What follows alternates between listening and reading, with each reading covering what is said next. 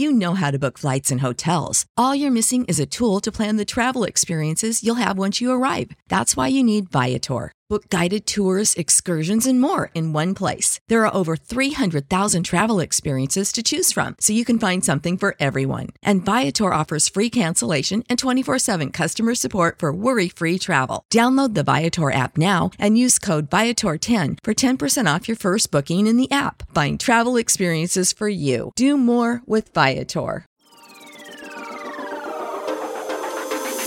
I am the man, sick with the slang, sick and I'm destined for fame. Do for the fam, not for the gram, stunting you're destined for pain. I do not front, I do not scam, put some respect on my name. Sick like Cobain, click and I bang, y'all gon' remember the name. Y'all gon' remember the name. What's up, ladies and gentlemen, boys and girls around the world? I would like to welcome you back to the podcast. It's Real Talk with Zuby, with your host, myself, Zuby.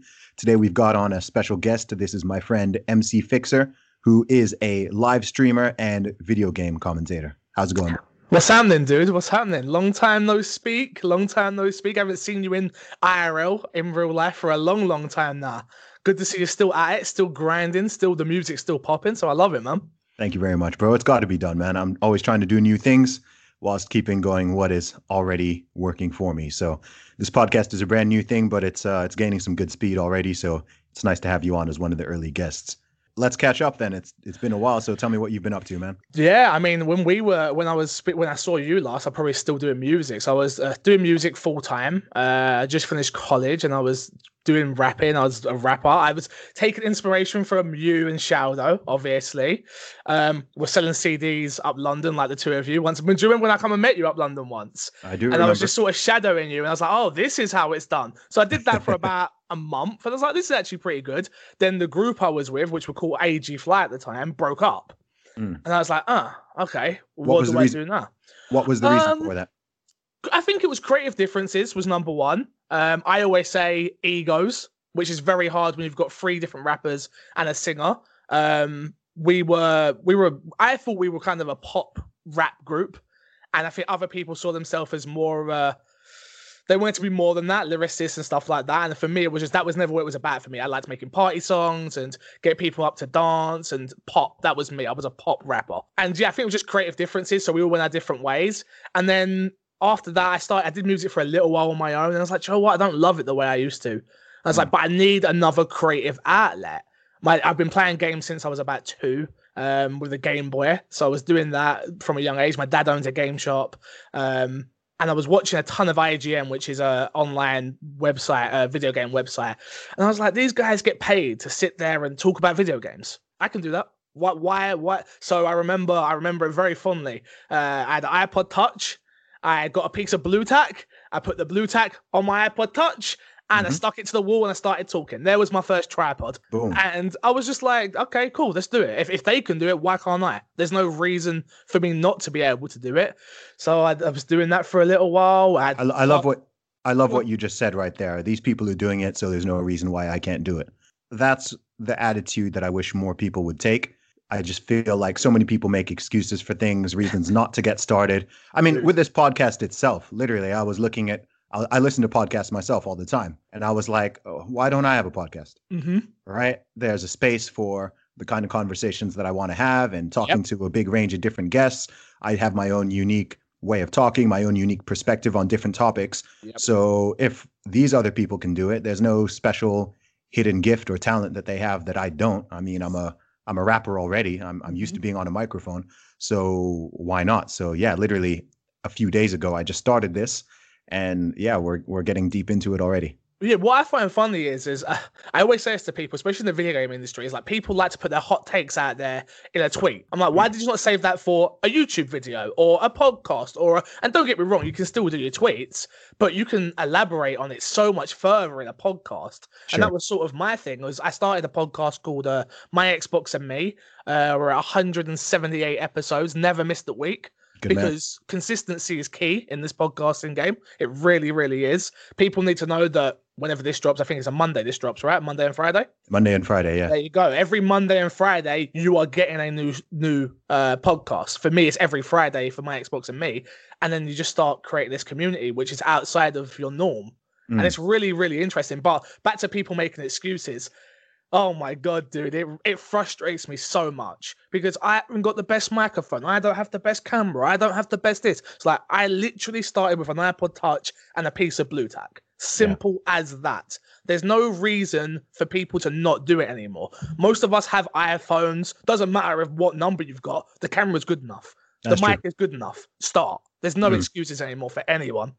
No. Well, people always manage to find a way for excuses. That's a whole nother conversation, which is interesting. I mean, the way I look at it is when people say they don't have time for something or they're making any similar excuses to that, my interpretation is it's not a priority to me. Yeah, exactly. That's really the interpretation. I mean, I'm not going to pretend that I've never said I don't have time for something, but if I say I don't have time for something, all I'm saying is it's not a priority to me right now. Yep. You know, it would be nice if people translated it for themselves and were a little bit more honest, but it's how it is. But at the end of the day, you got to throw your hat in the ring. Yep. To even have a chance, right? Not everyone is going to get 1 million, 10 million, 50 million subscribers or views or whatever it is. Exactly. Not every musician is going to sell 1 million records, but it's like, you know what? You try, you put in the effort, and you will get somewhere. If you keep on going, you can even just outlast the competition, and that'll put you ahead. It's something I learned from you, if I'm being honest with you, which is interesting because I think I messaged you the other day, saying how much you inspired me, especially with music, obviously starting on. I've taken everything I've learned from you going forward, which is you don't have to be the biggest. You don't have to have the biggest audience, but you definitely have to learn how to monetize the audience that you do have. And not in like a negative way, but it's just to learn business. I thought I knew a lot about business until you start watching the way certain people move and you're like, oh, and then start applying it to your aspects of life. It really, really is interesting. No, I've got 3K subscribers on YouTube, about 3K on Twitter. Same goes for Twitch. Nothing huge, but I've learned, and I'm very lucky because I use Patreon, but I've learned how to monetize my audience of 40 to 50 to 60 people that then generate enough income for me to do what I do full time, which is amazing. That is amazing. Something you just said there caught me is how much the current climate and the scale of social media and all that, how much it kind of messes up people's perceptions. 100%. You just said 3,000 people on YouTube, 3,000 people on Twitter, so not that many. Nope. Have you ever been in a room with 3,000 people? Do you know? Yeah, Bournemouth Festival. Maybe when I performed there and watched. Okay, that's about it. So think of actually what 3,000. That's bigger than most O2 academies. That's 100%. Like I'm trying to think of a venue that's 3,000 people. Shepherd's Bush Empire. Have you ever been there? That's 2,500. There you go. Okay, so when you say 3,000 people, you need to actually remember what 3,000 people looks like. You know what I mean? Like, because what always happens is people always play the comparison game. So you'll be looking at some big video game player who's got like 20 million subscribers. PewDiePie's the biggest YouTuber out there, video games YouTuber out there. Yeah, he's got like the entire UK's worth of people. Yep. Right. That's an unreal. That's not like some normal. That's ridiculous. That's like a crazy outlier. He's got a country of people. Yes. Following him, right? But if someone has got 1,000, 2,000, 5,000, I'm like, that's a lot of people, man. Dude, it is a lot of people. If they're engaged, literally, my whole business plan when I started on Patreon was if I can get 1,000 people to give me $1 a month, $1,000 a month. Cool. That's my building block. Have I got there yet? No. But you learn about merchandise, you learn about ad revenue, you learn about sponsors streams, you learn about everything else. It's not about if you're listening to this right now, you've got 50 people, can you turn 10 of those into people that will support you? There you go. That's the question. And that's what I learned just watching the way you move, Shaldo moves, others, don't get me wrong, but it's not about how many people you have, it's how many are actually care about the content. That's what I've learned, especially talking to different PR companies about getting video games early. It's like, oh, what's your reach? My reach is this. Okay, how much do people actually care about what you say? A large portion of my audience actually care.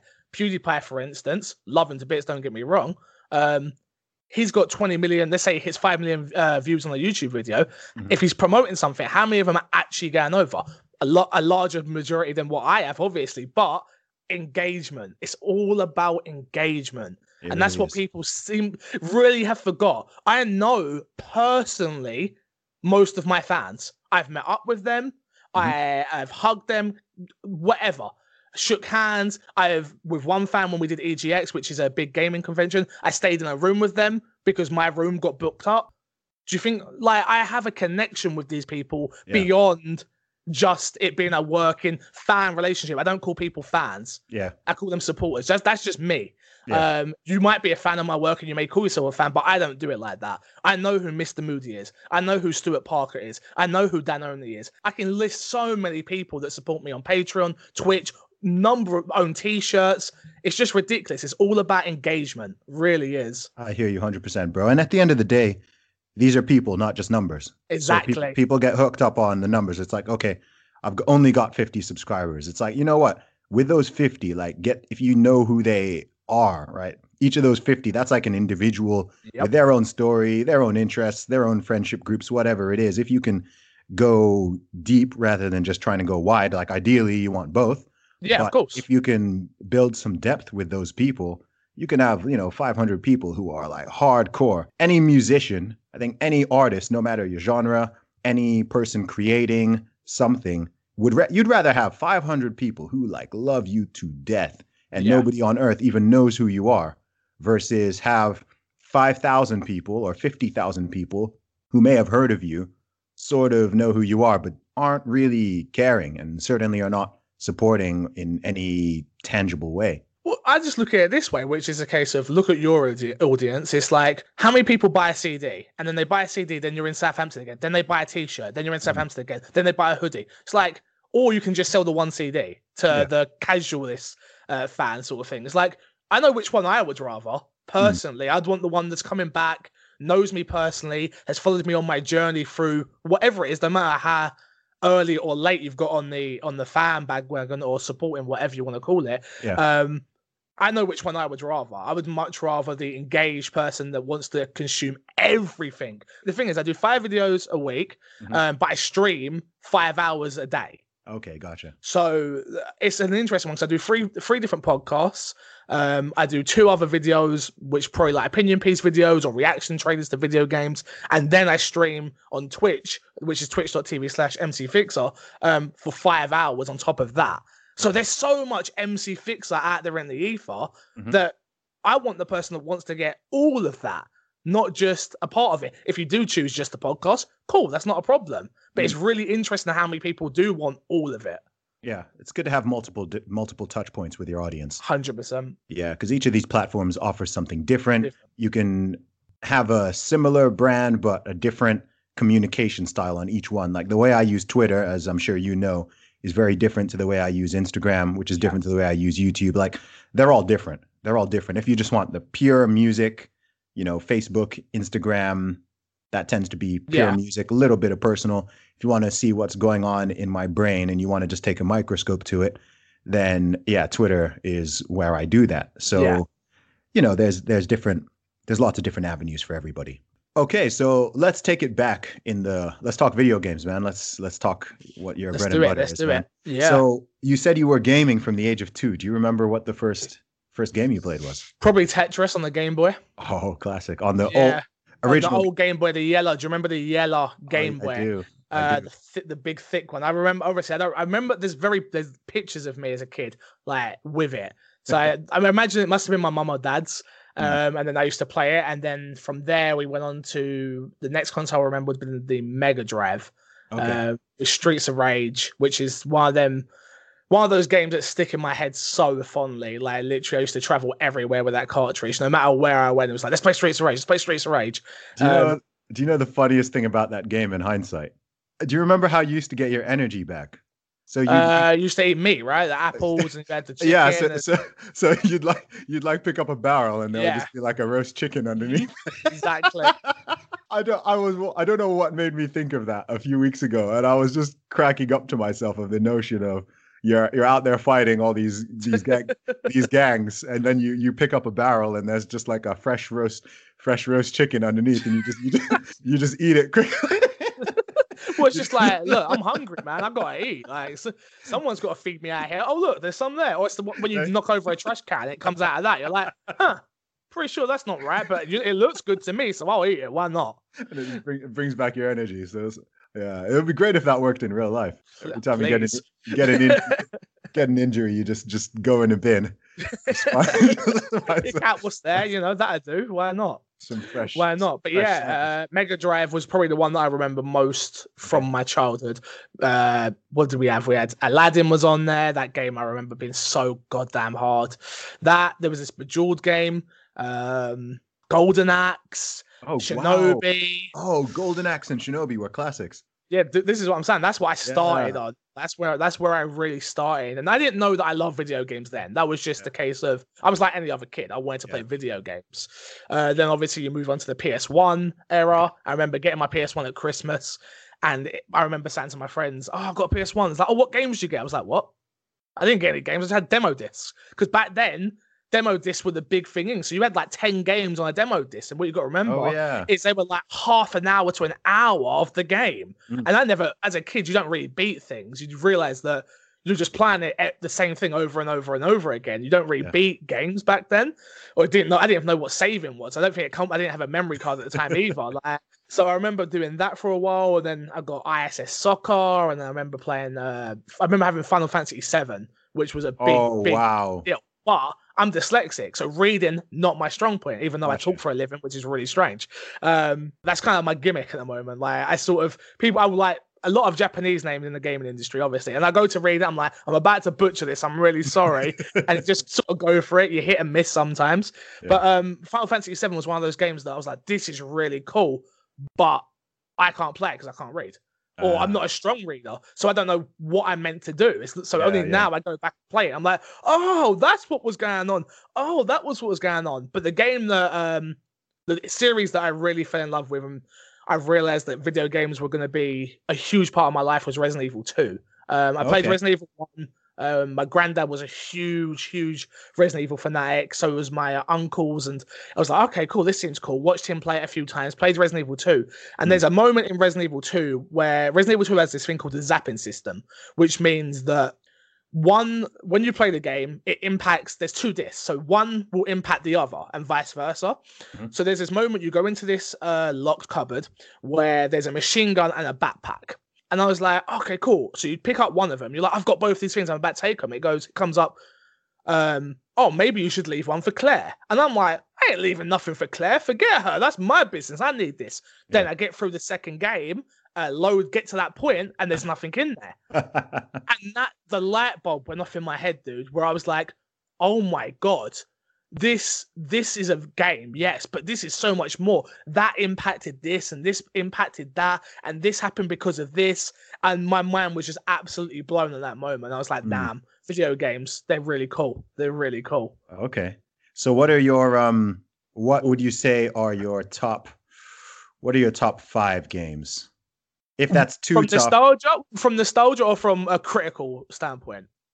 Just your personal favorites. Resident Evil 2, number one.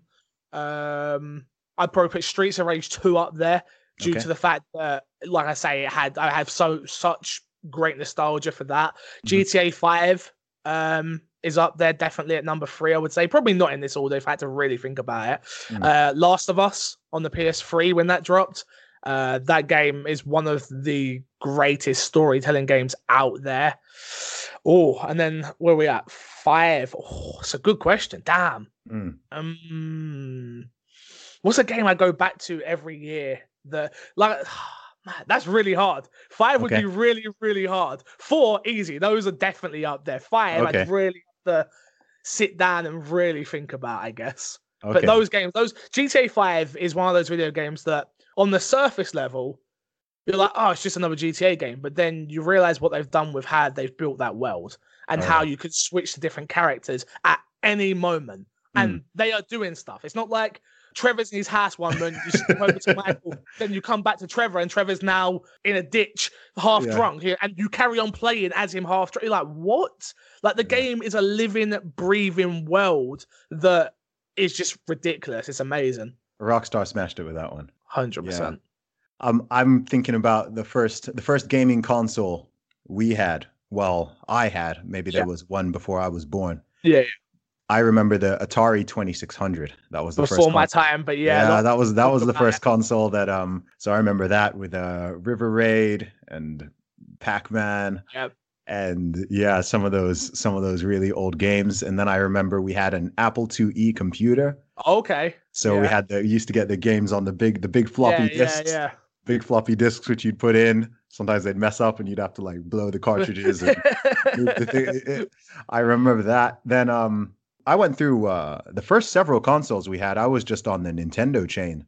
So see, I wasn't a Nintendo kid. So I missed out on Mario and Zelda and all of that. I missed it all. Yeah, I had every Nintendo console up until the GameCube. So okay. Yeah, so I had the NES and then the Super Nintendo. Yep. Nintendo 64. I remember the first time I played 64 was the one I got. Oh my goodness. The first time I played, I remember the first time I saw Super Mario 64. I saw it in ridiculous. I saw it in an airport, like in a display thing in one of the stores. And just the jump from 2D to 3D, like proper 3D as well. I must have been around 10-ish, I guess, when it came out. And I was just standing there. I was in the airport by myself because I used to travel unaccompanied because I was in boarding school. Yeah, I was in boarding school. Yeah. I was flying by myself from like age 11. God, and so maybe I was 11 or 12 more like. And I remember just standing there just in awe. And then I remember I was living in Saudi Arabia at the time, and when I got back, one of my friends had I remember the first person in the neighborhood who had a Nintendo 64. And we used to just go there just to like watch him play it. It only launched with 2 games. It launched with Mario 64 and Pilot Wings, I remember. Yep, that's correct. Pilot Wings. And both of them were only 1 player. Yep. So like we just wait. For this console that is made for 4 players, they launched with 2 games. It's like wow. Not even 2-player games. No. I just remember sitting there but I was happy just watching. I was just it was amazing. In my personal opinion, I still think that was the biggest jump between consoles. I think that was the biggest jump for me. Like the Super Nintendo, the Nintendo 64, that jump, it was unbelievable because you jumped a dimension. Yeah. So the Super Nintendo had much better graphics than the NES, but everything was still 2D. The sound was better, the graphics were better, but that jump from 3D, I mean, after that you had the GameCube, you had the Wii and all that. Yeah. And the jump was, much smaller. Even now, we've gone from I get what you mean by from 2D to 3D. The first time you see 3D, you're like, this is ridiculous. Obviously, it's nice. I've got a 4K TV now, and I get to see games in 4K. And I'm like, and you see the difference. And people are still not there yet. Yeah. But when you finally sit down and play games in 4K, there is a jump, but it's not the same way that you're talking about. And that's the funny thing about the new consoles when they finally come. It's like, wow, what's going to happen? Like when the PS5 and the Xbox Anaconda launches we're looking at 2020, it looks like. Oh, is that what it's called? The Anaconda? They haven't actually named it. We know the PS5 will be the PS5, the code name for Xbox 2, which we don't know. Again, it's Xbox 2, we've got Xbox Scarlet, we've got Anaconda. There's a lot of names out there in the ether right now. So we'll figure out. Anaconda is just a weird code name. I'm guessing it's like a play on that they're going to try and destroy a PlayStation, but whatever. We're like, what is the jump going to be? I've got an Xbox One X, so I can already play games in 4K. Yeah. So it's going to probably be 4K 60 FPS, and it's like, it's interesting. We're in a really interesting place right now in the video game industry, to be honest with you. Yeah. I think with most things, you get diminishing returns. 100%. So the closer, let's talk like, if you just want to talk graphics. Yeah. The closer you get to realistic photorealism, the less room for improvement there is. So you can already look at a top tier PC or Xbox One X or PS4 game. Pro. Yeah. Yeah. And, you're already seeing the pores on people's skin and sweat dripping and Red Dead Redemption 2, you've got the horse testicles now that are growing and they're bigger and smaller, depending on the weather. It's just like, okay, we're at this point now where it's like we're interested. It's the little things now, though. It's not so much the photorealism anymore. I feel like it's now we're talking about things like VR and different ways to play games, which is the interesting thing. That's where the real jump will be. I feel like it's not going to be in graphics anymore. It's now coming down to like services. Like Xbox has got Xbox Game Pass. We got streaming games coming soon. So someone who's more a casual gamer won't have to buy an Xbox anymore or a PlayStation or a Nintendo Switch. Don't know about Nintendo yet. We'll see. We'll see. They're weird. It's a really interesting place. Like I say, streaming video games is going to be the new thing in. Like you can stream it to your phone, into your smart TV. Just really, really interesting. Yeah, it is. But I agree with you though. It's that jump that's we're at that photorealism where you're like it's so small now. Like I say, from 4K, where are we at? 8K is the next thing I believe that we're going to get to, but people haven't even got to 4K yet. No. So that's not going to be for another 10 years, maybe. Who knows? And you're still limited by the human eye. Exactly. I mean, if you've got a phone with I think there's a couple of smartphones that have 4K screens, and it's like you literally the human eye cannot detect on a screen that small. Bigger screens, it makes more sense. If you blow it up to cinema size, IMAX size, it's like, okay, maybe I can see 8K. Yeah. But on a standard monitor, the difference between, I mean, to be honest with you, the difference between 1080p and 4K, it needs to be a pretty big screen. It's huge. For me, I've got a 55 inch. I've got a 55 inch OLED, and I wish I got the 65 inch. Not that I can't see the difference. I can. It looks fantastic. We just went and saw Aquaman last week, and I was sitting. I'm not a DC guy. I'm a Marvel guy, but it was one of the few DC films that I was like, oh, this actually has a good start, has a good end, a little bit boring in the middle, but it's cool, it's fine. But we watched the trailer on our 4K TV. That was the first thing we did, because that was the first thing that popped up on YouTube. And I was like, all right, let's see it. And we saw it and was like, wow, this looks amazing. Then we went to the cinema and saw it and was like, looks better on our TV. I don't know what you're talking about, which it didn't, of course, but it's just, anything that's small, I don't think it works for. It's big. 55, I'd say, is the minimum that you can really see the detail. But yeah, it is. It's strange. I think virtual reality is a really interesting thing. It's interesting how it's made a comeback. I mean, I don't know. I think I'm a little bit older than you, so I don't know if you'd remember, but there was a time, I want to say in the 90s, when VR was supposed to become a thing, but the technology wasn't there yet. Nintendo had the Virtual Boy. And that was a huge flop. Yeah, it just gave you a headache. Flop. Yeah, exactly. Yeah. Have you ever played one? What, the Virtual Boy? Yeah. No, I'm too young. I was born in 92, so it passed me by, unfortunately. No, it would give you a headache. One of my friends had one, and it wasn't fun. And another thing, no one can watch you play because it had the headset. It had the headset. So on a Game Boy, even you could have a mate looking over your shoulder watching what you're doing on Tetris.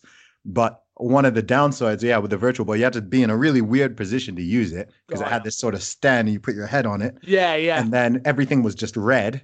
Yeah. I know what you're saying, though. VR is an interesting one. Yeah, it has come back. I've played every VR headset there is at the moment. So Gear, PlayStation VR, HTC Vive, which was my favorite by far. I like it. I don't love it. It's one of those things where I do think eventually it will become the new norm. I do. Okay. If you've seen Ready Player One, I feel like that's where we're going right now with technology. Like, because there's going to need to be steps. We're going to get away from a controller. We really are. Will it be exactly that? I don't think so, because people don't like physical exertion when we're playing video games. Like, I, for one, I've just got back to the gym. I hate it. But it's one of those things where VR right now there's not a killer app. People are saying Beat Saber right now is the killer app, which is the Star Wars rhythm game type thing. So you've probably seen there's videos out there of people doing it. I actually haven't seen it yet. Okay, so it's like, imagine that you've got lightsabers, and there's a song playing, and you have to just hit these big blocks that are coming at you in time of rhythm.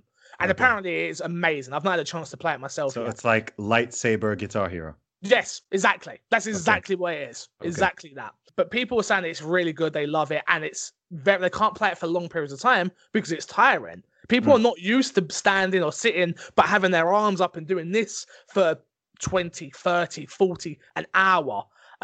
Greg Miller, a guy who works for Kind of Funny, co-founder, he says he does it in the morning for his morning workout every day because it's that he comes out pouring with sweat, and that's where I think there's a great benefit and a great turnoff. That's the problem I feel like you've got is, in some ways, VR can do amazing things. There's games like Moss out there that tell beautiful stories, and it puts you in place of the character. You are the player in that way. What's that one called? Moss is I think you're guiding this mouse through. It's like a puzzle game, I believe. Okay. Heard amazing things about that. There's a couple other games like Firewall out there, which is on the PSVR.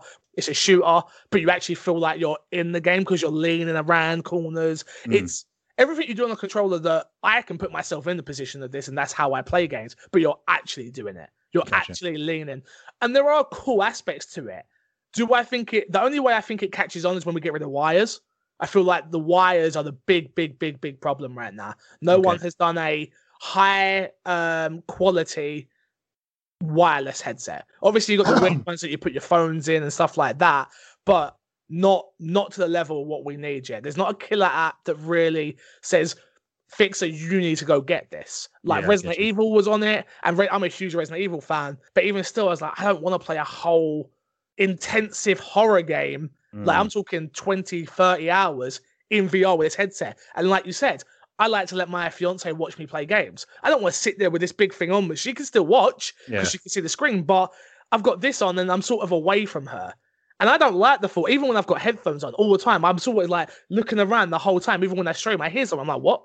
Like, if you ever watch me live, people are like, are you all right? Do you have a ghost in your house? I'm like, I'm just a nervous wreck because I can't hear what's going on in the outside world. But yeah, it is interesting. It is good technology, some of it. And then some of it, there's some crap games out there as well, unfortunately. But it's just one of those things. Video games are really interesting because I barely play them. You ever got time? No, I love video games.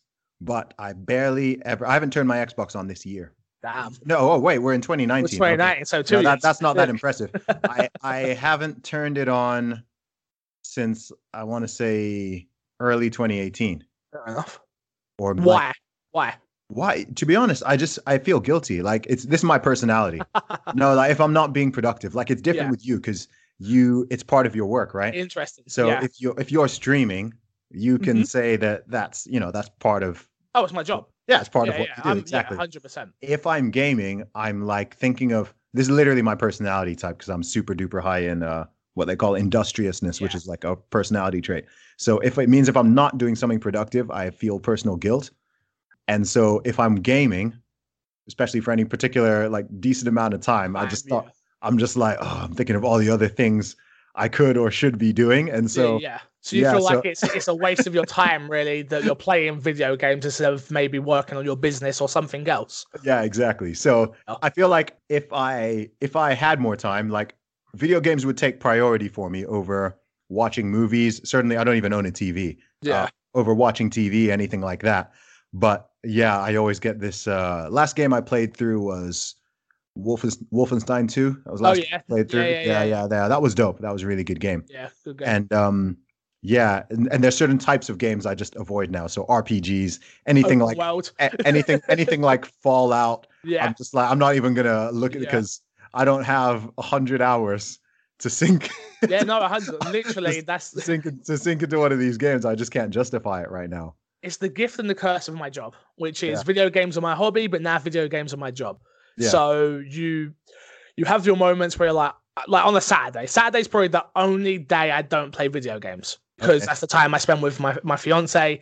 And even sometimes she's like, oh, should we play a game? And I'm like, no, anything but. Let's go and do anything but play a game today, which is, it's one of those things where it's just like, I play it every single day, but it's in different ways. When you stream, you're not playing a game the same way you would when you're at home and just sat back. I'm in this chair right here in my corner with these with big lights on and high energy all the time, and you've got to be entertaining. You're looking at your chat, and that's not how video games are meant to be played. Yeah, it's a case of now I've changed my schedule, so in the mornings I've got more time to do emails and admin stuff, which is running your own business. Oh my goodness, there's way more admin stuff than I was even prepared for ever. Always. But, I still sneak in a couple of hours now on the big TV, which is lovely. But yeah, so many people say it to me, oh, I would play video games, I just don't have time. Everyone has their thing that they like to do. I don't like partying anymore. Ever since I've been settled down, I've been with my missus for 8 years. It's like, I have no reason ever to go to a club again. Like, there's just no reason for it. Yeah. Like, the only reason I'm gonna go to a club is to get myself in trouble. We're men. Men, I don't know if women actually know this, but men don't go to nightclubs for music and dancing. That's why I tried to. My fiance said, "Should we go out clubbing?" And I was like, "No, I don't. I'm not in there for that reason at all." Literally, At all. like what no. if you're in a serious relationship, the motive to go to a nightclub is just Gone. deaded. God, Deaded. there's no reason. There's literally no yeah. reason. So yeah, so my thing is video games. Like you're in the gym all the time as well. I'm sure you're still working out a lot. Couple hours a week, man. It doesn't take as long as people seem to think. But okay, once. But yeah, I'm still on it. But Yeah, you're still. But that's I'm still you. on, Like yeah. think about all the people that the couple hours you're in there, you could be playing video games. You choose not to. Yeah, but my choice is like clearly a better one. No, but look. Well, everyone's entitled to opinions. Your opinion could be wrong. I'm messing. sold. I'm right on that one. Like, Yeah?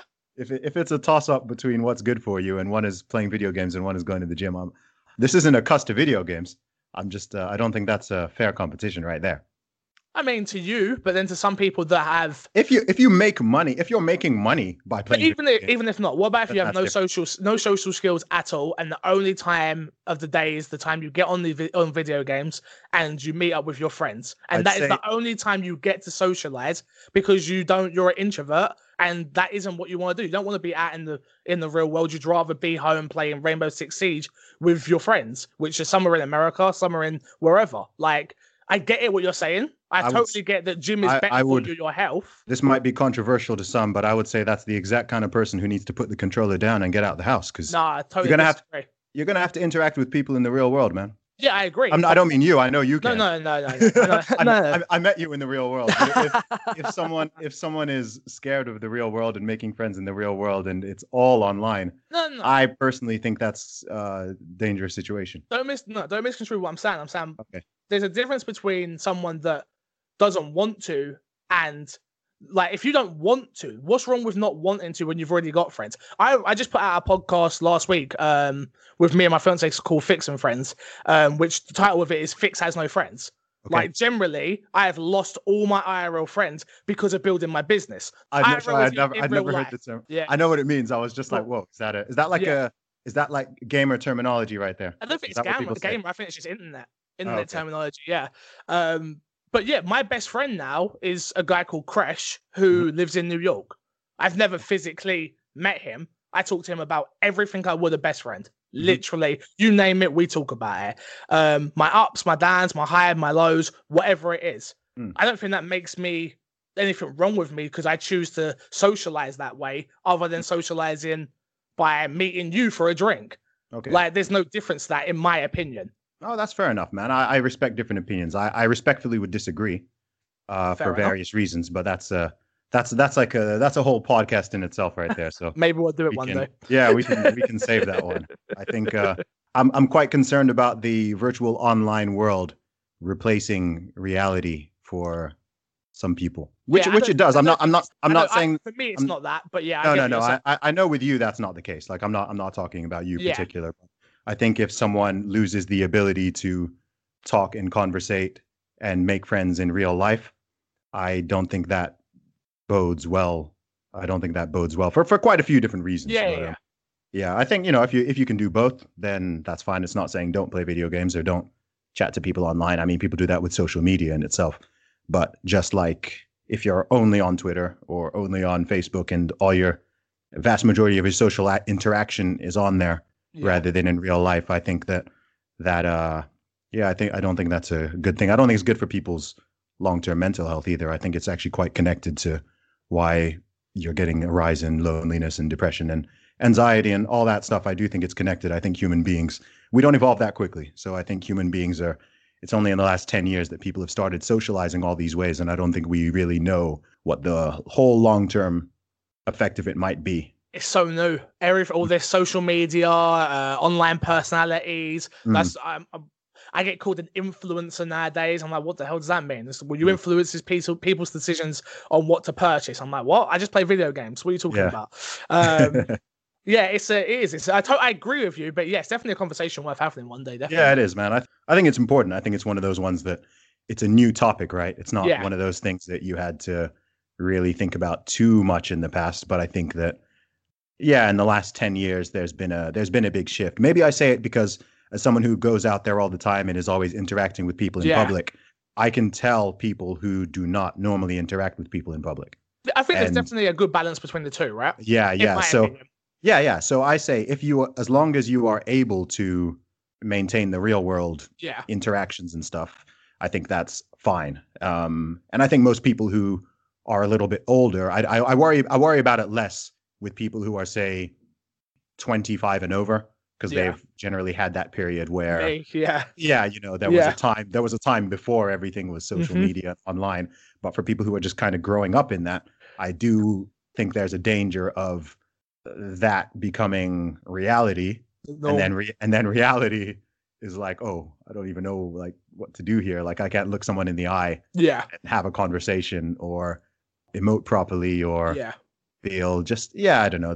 I'm a face-to-face guy as much as can be, because I think you lose a lot in communication if you don't have that ability to see someone and respond to them and all that. Yeah, I think in my industry, especially like I said, with my fans, is having that connection again. Like I'm saying, a lot of these people, or a lot of people I know, are introverts, do stay indoors a lot. But when we go to EGX, they know that they can come meet me and see me, and we're all together.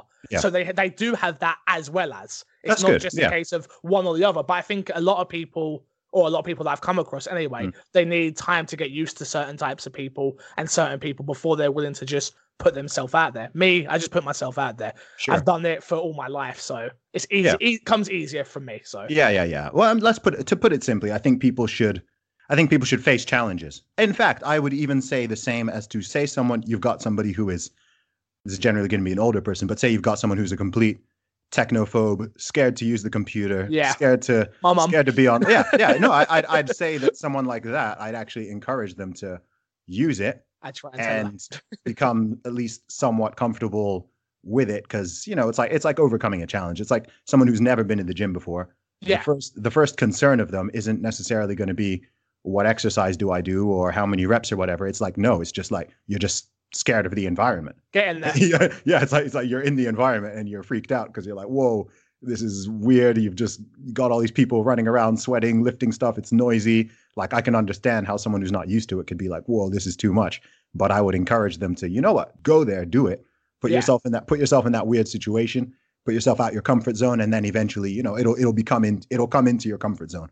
Exactly. I think as you grow, as you get older, as you mature, you want to be expanding your comfort zone all the time so you can be in different situations and you're like, you know what, this is cool. I'm comfortable. I'm not freaking out. This is normal. So that's my personal thought. But my opinions are always just my opinions. I don't I'm straight. I don't try to enforce them on the world from the top down or anything like that. Yeah. Yeah, man. So what are you excited about at the moment in the gaming world? Oh man, we got coming up. We've got Division 2 coming, which is new Ubisoft game, which is going to be, can't wait, third person. If you ever played like Destiny, it's similar to that in that vein. A loot grinder, which again, that's what a lot of these games as services are nowadays. It's, everything you hate about video games, never play one of these, Zuby. Let me tell you, bro. Oh, yeah? It is hours upon hours. It's to this point where you're grinding up to level 200, and then we get there, and then every point beyond that is like 5 hours to get level 201. Oh, right. Like it's that bad. But those are the games from a streamer's point of view. I love it because there's the stories there. But take away the actual video game. I'm going from here to here, and this is the journey we're going to take. In streaming, for me, it's great because I get to then bring other people in. Like, let's say it is you. You're like, yo, dude, I want to get on. It's like, cool. What level are you? I'm this. All right, perfect. I can help you get to level 120 today. Let's do that. Bang.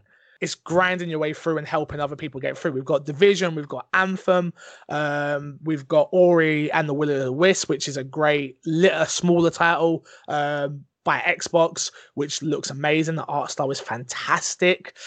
Outer Worlds, which is the ex-Fallout devs, are making a Fallout type game. Bethesda's come under a lot of scrutiny at the moment with Fallout 76 not being good and being broken. Yeah, people didn't seem to like that. No, it's a big no at the moment. It went from a full retail price game down to £20 in a matter of 2 weeks. What did they do wrong? Because the previous ones seem to have smashed it. In fact, even Fallout Shelter on mobile smashed it. Yeah. So Fallout 76, the problem is that it's an online game, but it's not an online game that everyone wanted. It's more a case of you go out into this world and you are remaking the world. The world's been nuked, and that's your job. You're making bases and you're grinding out loot and stuff like that, which that sounds really fun, but there is too many bugs. Literally, we just did it on my Xbox and Me, the news. There's another 150 bugs just got patched out last week.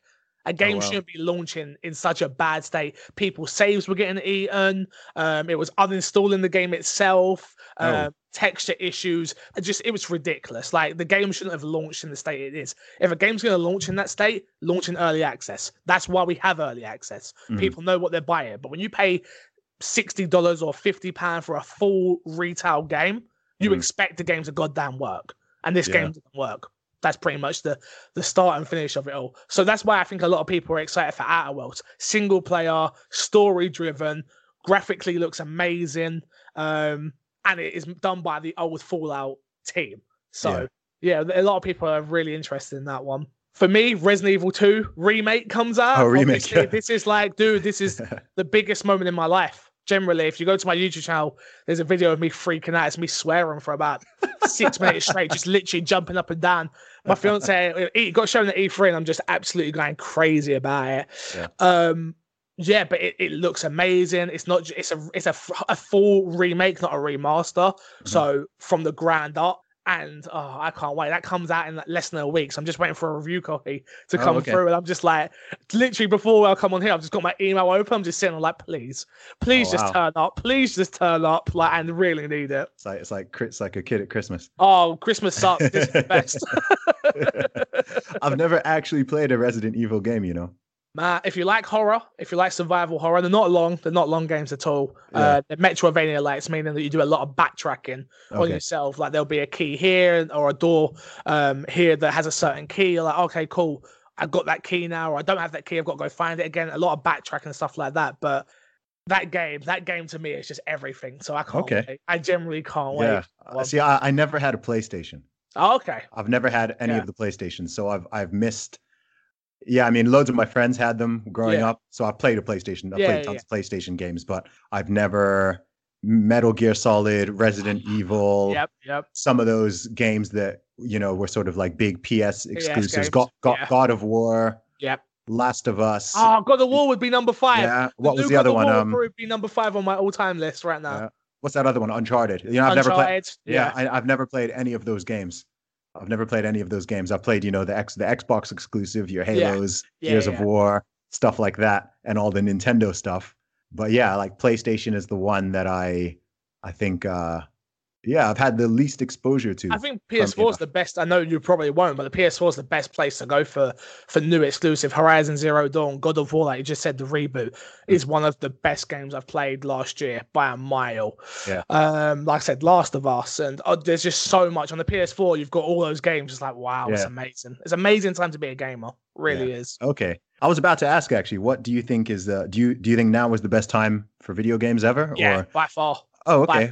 By far. Okay. Not for me. Remember, I was born in the 90s, so I didn't really start understanding the gaming industry till the 360 era. It was probably where I started to really figure it out. So I didn't. A lot of people say NES, like they've got some fantastic games in that era, but that passed me by. I missed me. Okay. So now for me, it's like last year might be one of the best years ever that we had for gaming. It was just every game that dropped was an 8+. I mean, 8 in review plus. Like literally, even if it's not your cup of tea, it was still a great game. Like a game like Monster Hunter World, which is a JRPG type thing.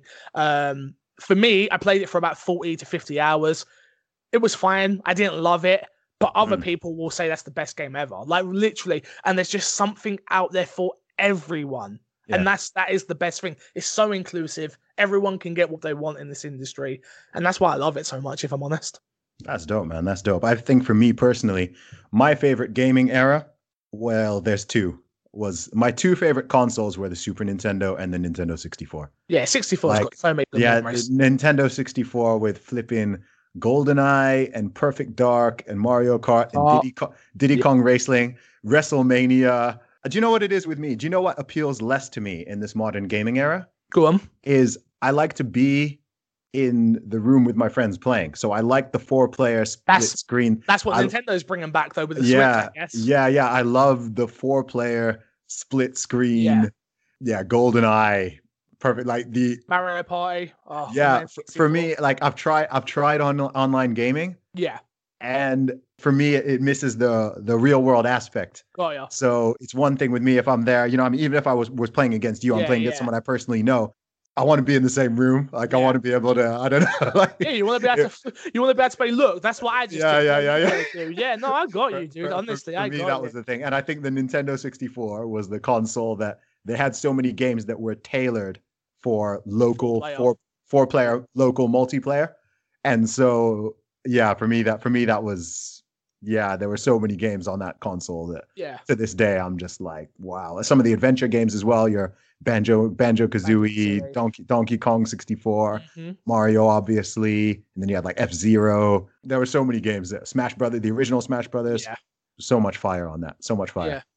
Like Nintendo's the interesting company out of the three of them because they're the only one that really pushes that. There are devs out there that still do 4-player co-op games, and there are some great games out there. Couch co-op is still a thing, but it's not done in a AAA sense anymore. The first parties are not doing it. You get games more like from Rare now. You get Sea of Thieves, which is exactly what you're talking about. It has that feel online for me, but maybe not for someone like you. You would much rather all be pirates sat next to each other than all be pirates over online. So I totally get it. Yeah. No, because when I used to game as a teenager, it was more of a, we'd all go to someone's house, we'd have some snacks and, be mucking around. And then it's like. But you know what I think it is? Kids have such a low attention span nowadays that I don't think kids, even Let's Plays are different because you're constantly engaged, right? You're watching something, but kids don't want to watch their other friends play games anymore. Literally. Like, if I can, I've got a nephew and he plays games. I'm like, oh, should we play together? And he's like, no. You just get your Switch out and then we can sit next to each other and play. But that's it. Like, he doesn't want to play just on his Switch. And I'm like, well, why don't we just play together on your way? He's like, no, I want my own. And I'm like, wow. This is a little bit of what I was touching on earlier. Like, I find that a little concerning. See, I don't find it concerning. I think it's just different. I generally do. I mean, I probably haven't thought about it as much as you because I'm always in it. But for me, I just like, okay, cool. It doesn't. I've got a Switch, so I just pull mine out my bag and we play together. Like it's no different to me. I guess he just wants the screen here. I guess with me, I think of it on the scale of like wider culture and society. So when you're talking about lower attention span, or you're talking about people not wanting to share, you're talking about the me thing, which parallels to a lot of other things. I do sometimes worry that it's going, too much in this completely individualistic direction. Yeah, I agree with you. You see what I mean? So it's not like I'm part of the problem though. Yeah. Honestly, dude, like me and my fiance have both got Xboxes. Like, because I'm like, no, you need your own screen. I can't play co-op with you. She sat next to me. Like, generally, if I turn my camera right now, my setup is literally a double desk with a big TV on the wall. She has her own monitor. I have my own monitor. She's got her own mic. I've got my, like, literally, I'm part of the problem. I'm not going to sit here and act like I'm not. I'm not gonna. That's all right. That's all right. No, I just think it's interesting. It's one of those things I think about. I might be worrying more about it than is needed. Maybe not.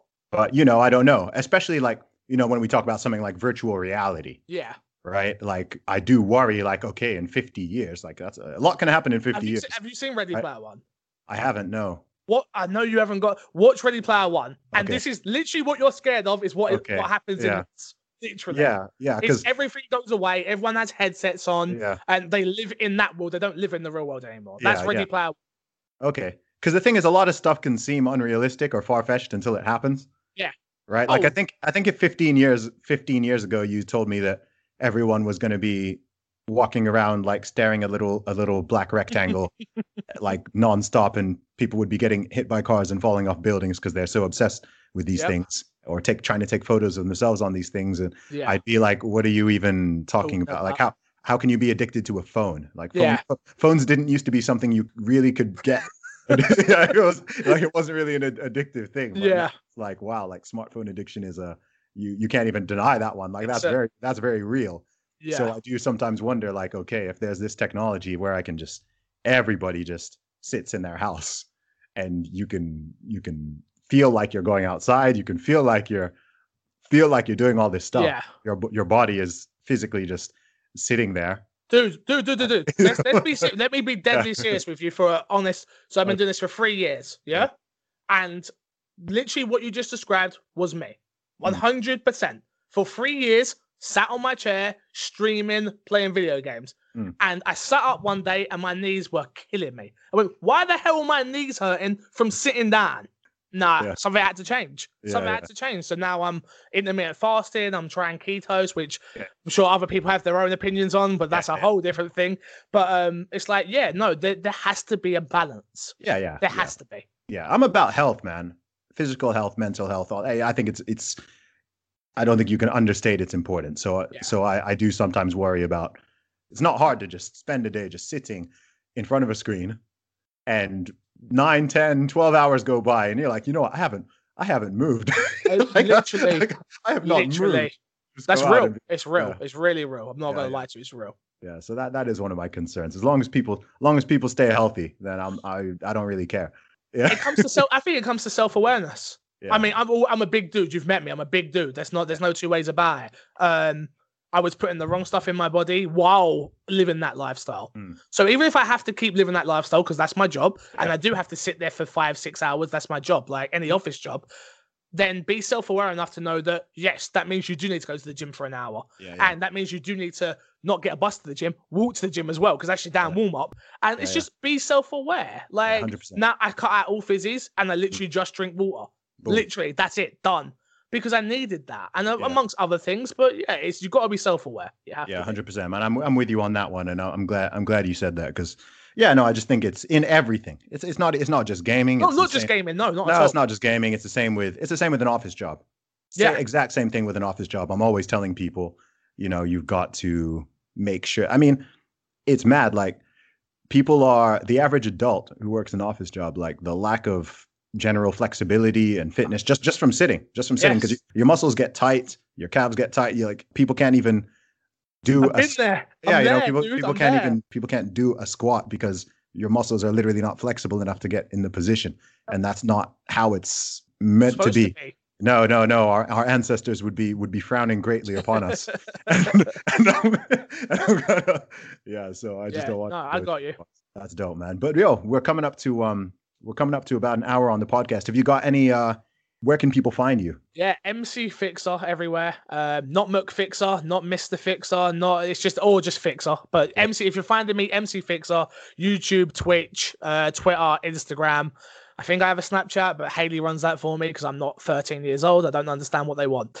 But if you also patreon.com/MCFixer, that's where I'm fully funded through that. So go check it out. Certain goodies over there that you can go get. Appreciate the time though. Thank you for having me. You're very welcome, bro. Good to talk to you, man. Talk soon.